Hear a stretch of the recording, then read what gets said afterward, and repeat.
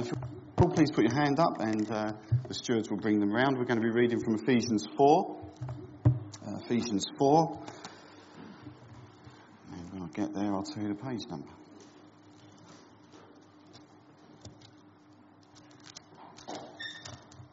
Any hands up for Bibles? One over there. Two. Page 1175 if you're using the church Bible. Ephesians chapter 4. I'm going to read from verses 1 to 16, and then we'll just open that up for a short while just to see what God would speak to us. The Bible talks about itself where it says it's living and active, sharper than a double-edged sword, and it penetrates.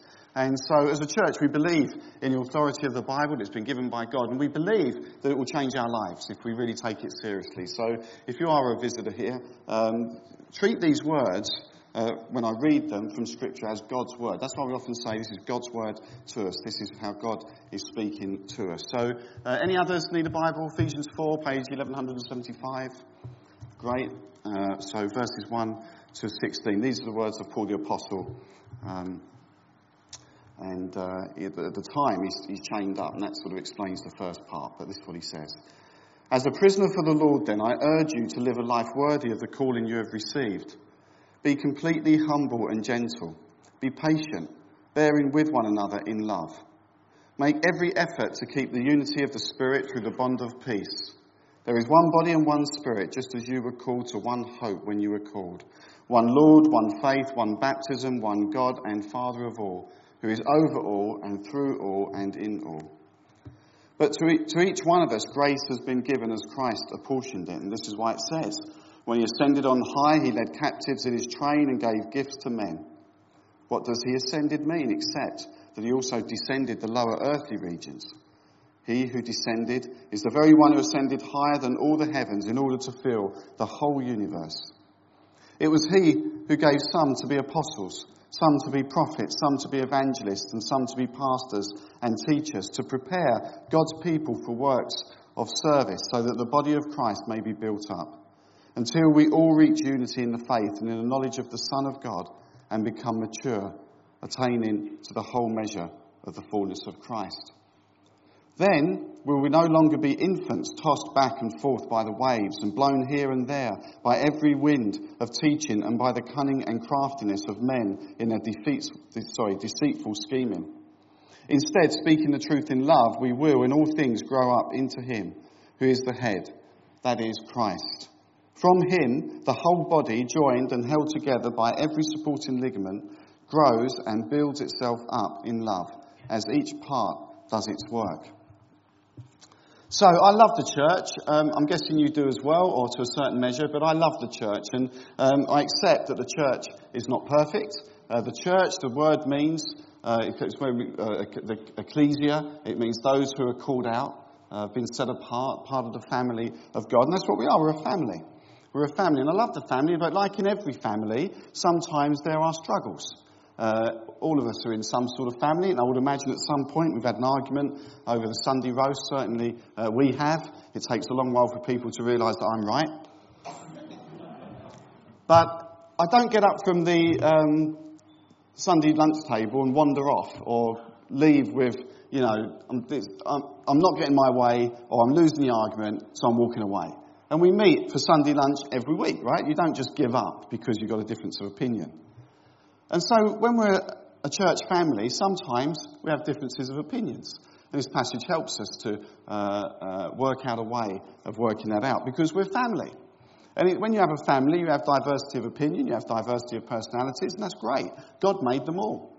And what we do is we wrestle with one another, not literally, obviously, that means things have gone too far, but we wrestle with one another using Scripture, talking in love and acceptance, bearing with one another, forgiving whatever grievance we have against one another. So this is part of being a family, the church family. Ephesians 2, just earlier, before that passage, it talks about that we're fellow citizens, God's people, members of his household, built on the foundations of the apostles and the prophets. Christ as the chief cornerstone, a dwelling place, the people, not the building, the people is the church, a dwelling place where the Holy Spirit lives. And that's what we want, don't we? Yes, I thought so. It's where relationships are nurtured. It's wonderful as a minister to see people, new people coming to the church, to get to know people and they become friends and everything else. And we believe in that. We call it fellowship. We have a special word for it. It's from the Bible, Acts 2:42. They devoted themselves to the apostles' teaching and to the fellowship and to prayer and breaking the bread. So there was a devotion about that to each other as well. And we recognise there's all sorts of giftings. These ones mentioned here are particularly sort of leadership gifts. We recognise that all of us can pray. All of us, the Bible says, are priests in a sense. We're the priesthood of all believers. But we recognise that some have certain gifts. And it's important to recognise that as well. But that's not the only people who have any gifts. Everybody has gifts, as Christ apportions them. And it's important that we use those gifts to help build up the body and each other. Now Paul in verse 1 there, if you see it, he reminds us he's a prisoner of the Lord. It was probably written when he was a prisoner in Rome. So he's saying, I'm a prisoner of the Lord. But even so, he's going to urge us. He's not just telling us, he's going to urge us. His circumstances weren't great. And for us, I suppose, and as we've mentioned, blessed be your name, you give, you take away, and the good and the bad, which we've heard this morning, we can see Paul's circumstances weren't good, but he's still encouraging. He's still looking for the godly things in life. And it's a great example to us that whatever the circumstances, good or bad, we're under the Lord and we can do good as we are these ambassadors for Christ. And Paul moves this exhortation. He urges. He's not saying, I'd quite like it if you did this, or it'd be good if you did this. He's urging us. He urges the church in Ephesus to live a life worthy of the calling they'd received. And what was that calling? It was new life, which we've said, where's she gone? She's not there anymore. She was my illustration. Gone. New life. So we see physical new birth, but we're looking for that spiritual new birth as well, the spiritual birth in Christ. All of us are spiritual beings. We've all got a kind of a sense, I would imagine. We were talking about this at Alpha on Thursday. You've ever walked into a room and you just feel uncomfortable about it? Or you walk into a room and feel very comfortable. We have a certain, if you like, some people call it intuition, whatever you want to call it. But we're spiritual beings as well. And the Bible says we have to be spiritually reborn. And there's only one way to do that. It's becoming a follower of Jesus Christ and accepting that he's paid for all the wrongdoings on the cross. He dealt with it. He disarmed the enemy, the devil, the one who causes all the evil in the world. He disarms him, makes a mockery of him. And then he calls his church, in the meantime, before he comes again, to live a life worthy of the calling you have received. Because we have new life, physically and spiritually, a new people, a people belonging to God. We've found freedom, forgiveness, purpose, all of it found in only one person, Christ. And now Paul is saying, live it out. I urge you to live out the calling you have received. Live it out, because otherwise Ian is just preaching just words. If I don't live it out, or you don't live it out, then what does it mean? Anyone can say the words, but we've got to show by example as well. And we have a choice, don't we? We can live our lives, we can choose to live our lives appropriate, verse 1, to the calling we've received or not.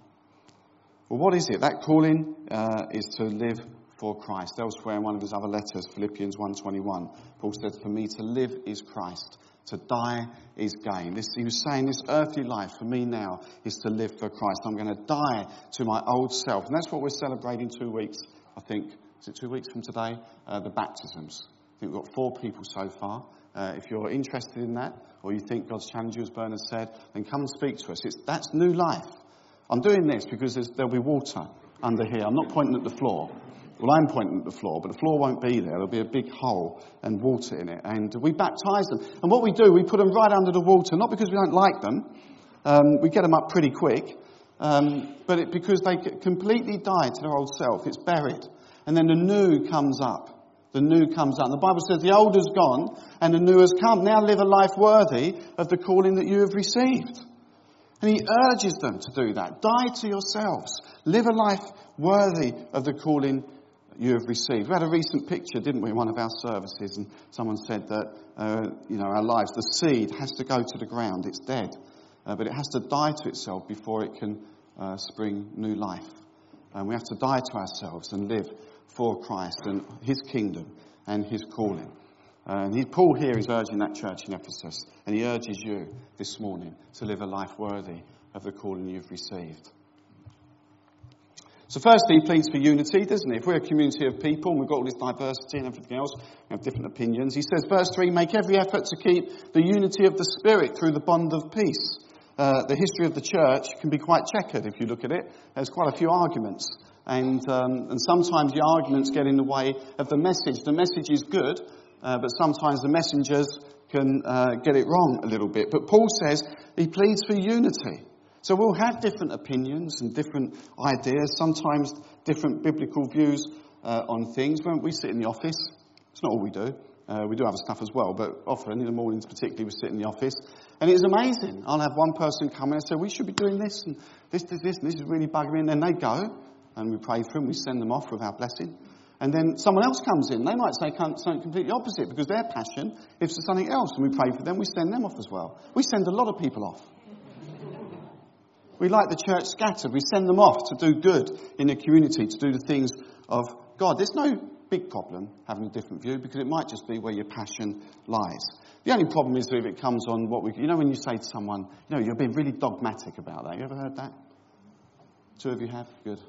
Very dogmatic about that. It's where we get the word dogma from. There's certain dogmas that makes us a church. So we believe that Jesus died for us on the cross. That is dogmatic. If you come in and say, Ian, I don't really believe that, but we're okay, we can still call ourselves Christians. I say, well, actually, that's a dogmatic. I'm going to be dogmatic about it. It's a dogma. But we can have different doctrines sometimes, and it's okay to work that out. But Jesus is the Son of God, or I believe in the resurrection. These are things that I'm prepared to debate, but we won't say, it's okay, your truth can be your truth and my truth can be mine. Our truth, Jesus said, I am the truth, and it's his truth, and he is the one who is true and has stood the test of time. For all these years, despite people trying to squash Christianity all over the world. Actually, it's flourishing. We've got about a third of the world now in our little family, which is pretty good. I'm not aware of any other organisation, company, or religious group that have got that. So he's doing okay. So we can differ on doctrine and opinion, we can differ on interpretation, but we need to listen and engage. We can manage conflict in a biblical way. This is the other thing. People come in and I say, well, have you spoken to the person yet? No, I'm not doing that. And I get Matthew's gospel out. First, go to the person. Then take 2 or 3 others. And then come to the church. So I throw them out the office again and send them on their way and say, go and speak to the person. I do listen.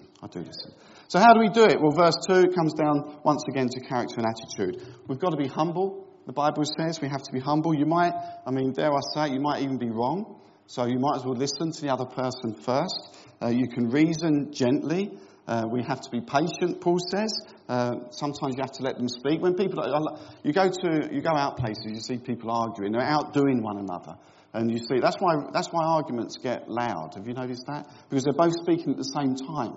And they both want to be heard. It gets louder and louder. And in the end, you just walk out the room, let them get on with it, because no one's going to win. Paul says to be gentle and patient. Let people speak. When I was at theological college, we did pastoral care and counselling. And one of the counsellors in there will hopefully agree with me. If they don't, then I'll have a counselling session with them. And it won't be long before they do. But what Spurgeon told me was the biggest thing about counselling is listening. And I struggle with that because I'm a doer.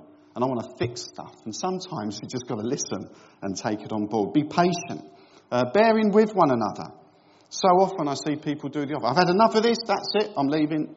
Bear with one another. Speak to them. First to them. Sort it out. And then maybe, if you can't, then fine. Come see us. I shared this little illustration because, but it was a Sunday evening. And I don't feel I got the most out of it, so I'm going to share it again. But apologies for those that were in the Sunday evening service and for those that weren't. Why not? And you would have heard it twice. But as you know, I like golf. You do know that, right? Good. So, when we go to golf competition, I'm with the one I've been in recently is with another partner. So I've got my mate, and we're playing golf against 2 others. But I regularly play a golf against 2 other people with my mate. Nigel is his name. Thought you might not to know that. Anyway, we were playing against these 2. And what happens is, this is true, and they were playing golf, and they were 2 up. That means they're 2 ahead of us. It doesn't take a lot of working out. They're 2 up. And there's only 4 holes to play, right? And we have a rule where we never apologise. So if I hit a bad shot, the competition I'm in at the moment, you hit a shot, and then he has to play my next shot. You understand? Foursomes. So it's more pressure because you know if you kind of mess the shot up, you put your partner in a bit of trouble, whereas if you do it yourself, you're the one who has to get out of it. But we make a thing, we say no apologies, because you don't mean to hit a bad shot, do you? Or if you do, you should give up the game. It's not the point of the game. So the others are 2 up, and which means we're 2 down. So 4 holes to play, here we are. And what happens is, their bloke, he hits the first duff shot. Now they're 2 up with 4 to play. They should be playing smart. But he gets his driver out and he puts one out of bounds. Yes. And we try not to smile because we're bearing with one another, forgiving one another, whatever grievance we've got. But we were sniggering. And his partner had a right go at him. Started saying, why did you take the driver? Why have you put it out of bounds? That's stupid and all this sort of stuff. And I looked at my partner and went, we've beat them. We've got them. Because their heads have gone. And we don't do that. And we did. We won the next 4 holes. We beat them by 2. You understand the maths? Right, so we beat them by 2. And the point I'm trying to make is when we have infighting, whether it's in your family life, work life, but certainly in church life, the enemy looks at us and he thinks, we're going to get them beat. Because he loves it where there's disunity in the church. Loves it. And so therefore, Paul is urging us to keep the unity of the Spirit in our churches. So I'd urge you, have you made every effort in this disjointed family that we are, that we love each other as best we can, recognising that sometimes you're going to get upset. That's just family. But we forgive each other, we bear with one another, and we move forward as a family, effective community. And then that leads me on to my second point, which you'll be glad to know is my last. I've only got 2. See the maths there again, what I did? Just in case you're not following. Effective ministry. We're all different, which is good. And God will use us differently in many ways. Many ways. We have 3 congregations. Some of you may not know that. We've got one here, we've got one at Sunnymead, and we have one at South Green. Lots of different ministries go on in those congregations. Some things that Sunnymead do, we won't do here. Some things that South Green do, we won't do here. And some things we do here, they won't do there. And some things we all do. Because we like doing lots of different things. And different people have different passions. And the Bible says in this passage, grace has been given. Gifts are given. Verses 7 and 8, which are God-given. Which means there's no room for pride or self-exaltation. It's purely the grace as Christ, verse 7, apportioned it. And that means as a people, with all our diversity and all our different passions, we seek to know what God is calling us to do. Our ministries, it means we have to ask questions. What drives your passion? You're going to think I have hundreds of people coming to my office. We do, but it's over a long period of time. But someone might come in and say, we should do more evangelism. And they're passionate about evangelism. And I will agree with them. I'll say, I think you're right. We should be doing more evangelism. That's what we should do. And I send them out. You're getting this common theme now. I send them out. I say, go and be part of the solution. Don't come with just a problem. And then the next person will come in and say, we've got to show more hospitality. I say, you're right. We should show more hospitality. And I send them out to go and be hospitable. Brilliant. Love it. I'm sitting in my office doing nothing. I say to Sarah, who's next? Send them in. Send them in. Next person will say, well, we should be doing more for the persecuted church. And I say, you're absolutely right. Go and organise it. And we send them off. See? That's what we do. Next person comes and says, we should be praying more. We should be praying more. All those evangelists are out there trying to win souls for Christ. They should be praying. I say, you're right. Set up a prayer meeting. And what do? We send them out, right? And they go and do a prayer meeting, which is fantastic. We love that. Then someone else will say, we're not pastoral enough. We're not caring for our people enough. So you're absolutely right. We should be doing more. When do you want to go on the team? We don't have to send that person out. They do a runner before we can rope them in. This point I'm trying to make is everyone can get frustrated with everyone because everyone's got different gifts. The evangelist will say we need to be doing more evangelism. I'm fed up with the church. They're not doing enough. The person with the pastoral care say, it's okay winning new souls for Christ. But what about taking care of the people we've got? Well, what about the prayer for both? Without prayer, we can't do anything. Everyone's got their passion. And this passage talks about the apostles, the prophets, the evangelists, the pastors, the teachers, to equip the people of God not to do it all. And thankfully, I've got that at this church. I'll go through the membership list. There's hardly anybody doing nothing. And normally it would be they're just frail. And not that they wouldn't do anything. We've got lots of people serving. That's brilliant. But once you know what God has called you to, once you know the grace that Christ has apportioned, then commit to it and take it seriously. And the Bible says, never be lacking in zeal. Keep your spiritual service fervour, serving the Lord. I was going to tell you now, I have no indication of when I will leave this church. But you can kick me out when I start moaning all the time about the role that I'm doing. Because that's the time to leave. And so if you might be in a ministry, and if you're moaning, if it's just a burden and there's nothing in it, maybe it's time we look at the ministry and looking at the giftings. Once said to me, know what your yeses are to know what your nos are. I know what I need to say yes to, the preaching, the teaching, the leadership. But I have to also say no to some things. So I know what God has called me to. What's my passion? What's my call? And you have to ask that question of yourself as well. Because I'm not on my own, and nor is the leadership. I'm supported by so many people. So many of you do so many good things. But some of you might be feeling a call or a passion for something. Well, come and see us. And you know what I'm going to do once I've seen you. I'm going to send you off and say, go and do it.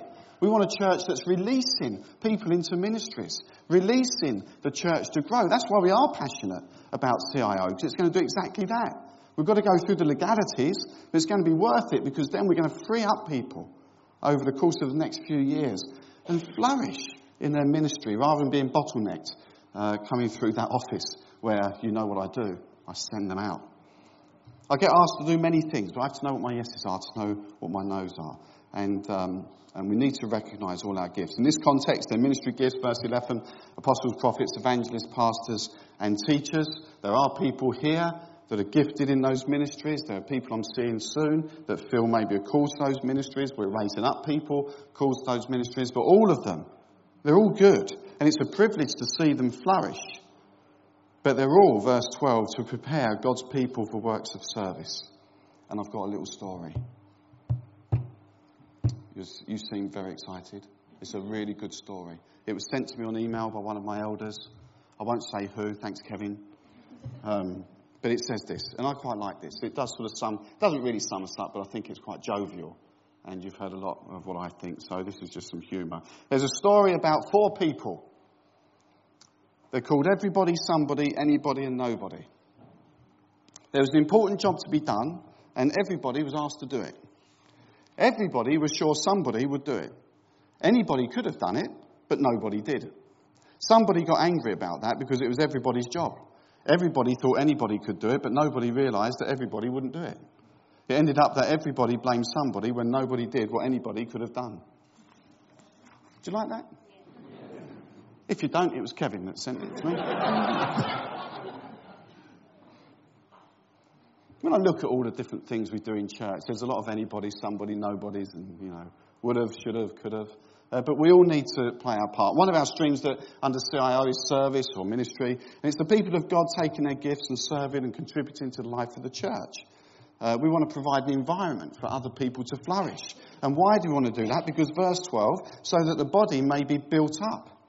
Not torn down. We're not looking to tear down anyone. We want to build up the people of God. We believe that's God's call on our lives. So it might be growing in its discipleship and become, verse 13, mature. Verse 14 to 16 shows a comparison. It says, then you will be no longer like infants, being deceived by false teaching. You hear loads of stuff in the world, but we want to hear from God's living and active word, the one that sharpens a double-edged sword, the one that penetrates and changes lives and relationships. Verse 15, instead we want to speak truth, recognising the gifting. Then we grow more like Christ, who the Bible says is head of the church. Verse 16, we build ourselves up, not tearing down, supporting one another, joined to one another, all in love, as each part does its work. But I do hear tearing down in church life because we're family. And sometimes we get it wrong, and emotions get in, and people come into my office, and they come and say, oh, so-and-so, and blah, blah, blah, and I send them out. Go and speak to them, we pray for them, we care, but we're a family. Let's learn to get on with each other, which, if you're a visitor, honestly, we do. I'm not painting a bad picture, but it's in the passage and we need to preach it. And he is head of the church, Jesus Christ himself, head of the church. Thank God for that. That's good news. It was his idea on this rock, Peter's confession of faith, I will build my church and the gates of Hades will not come against it. And so for therefore, we can be sure that the Church of Christ will flourish. It will flourish, and it makes a difference. It's made a difference. It's been in the news a lot with all the tragedies of the last few weeks. We've seen the way the church can respond, and I believe not only there, but here in Billericay as well, churches in this country will be asked to respond more and more and more as things get a bit tougher in the world. And he's head of the church, he leads us. So, to finish, we must have unity. If there are problems, sort them out. If you're going to come and see me, that's no problem, but I'll send you out to go and change somebody's life. Be positive.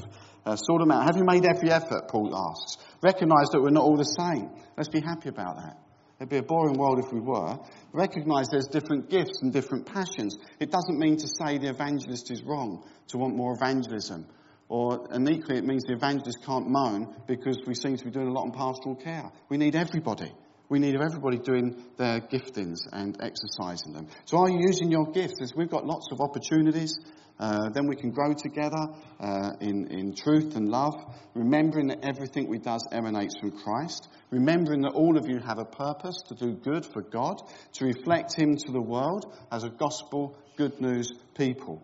Because as I often say, quoting somebody else, it wasn't my line, but I thought it was good, so I plagiarised it, the world at its worst needs the church at its best.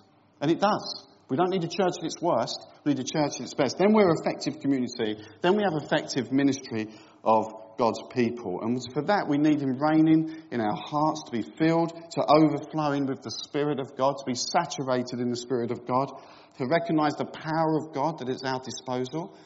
We've heard of a healing today. We should be praying more and more for things like that, praying for the miracles, praying for God to speak to us as he does. We want the church literally, which we're going to sing in a second, on fire for God, making a difference, seeking his kingdom, not wasting time. There's just too much to do. There's a lot to do here at Billericay, but across the nation. Seeking his kingdom first, not wasting time, not seeking my wants first, seeking his wants first. And then the church changes lives, changes communities for good and for God. And you're the church. You're the church, and you have it in you. You have the Spirit of God in you to make that difference. You're the ecclesia. You're called out, and you're called out to be effective in your ministry. So if we can just imagine, to finish, that this is now my office. I want to send you out into the world. Jesus said, as the Father has sent me, so I send you. And when the church is scattered, it's great that we're here, but I love the idea now that we can just go out and flood Billericay wherever you're going and make a difference in all those little spots.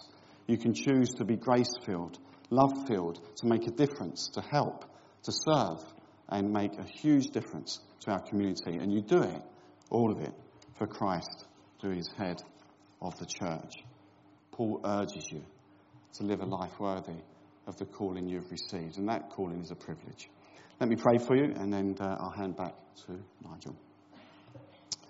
Father, we thank you for your word. We thank you for its challenges. And I pray, Lord, that all of us will be touched and inspired, knowing that you're a positive God and that we are positive people sent out into the world to make a positive difference.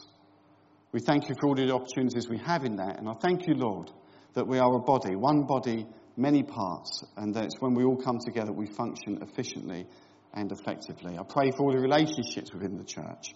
And I pray, Lord, that we'll be thankful there's diversity in gifting and in opinions. And I pray, though, equally, we'll bear with one another, lifting one another up, thinking better of others than ourselves. Help us to be that gospel people in our communities, our workplaces, and our families. In Jesus' name, amen.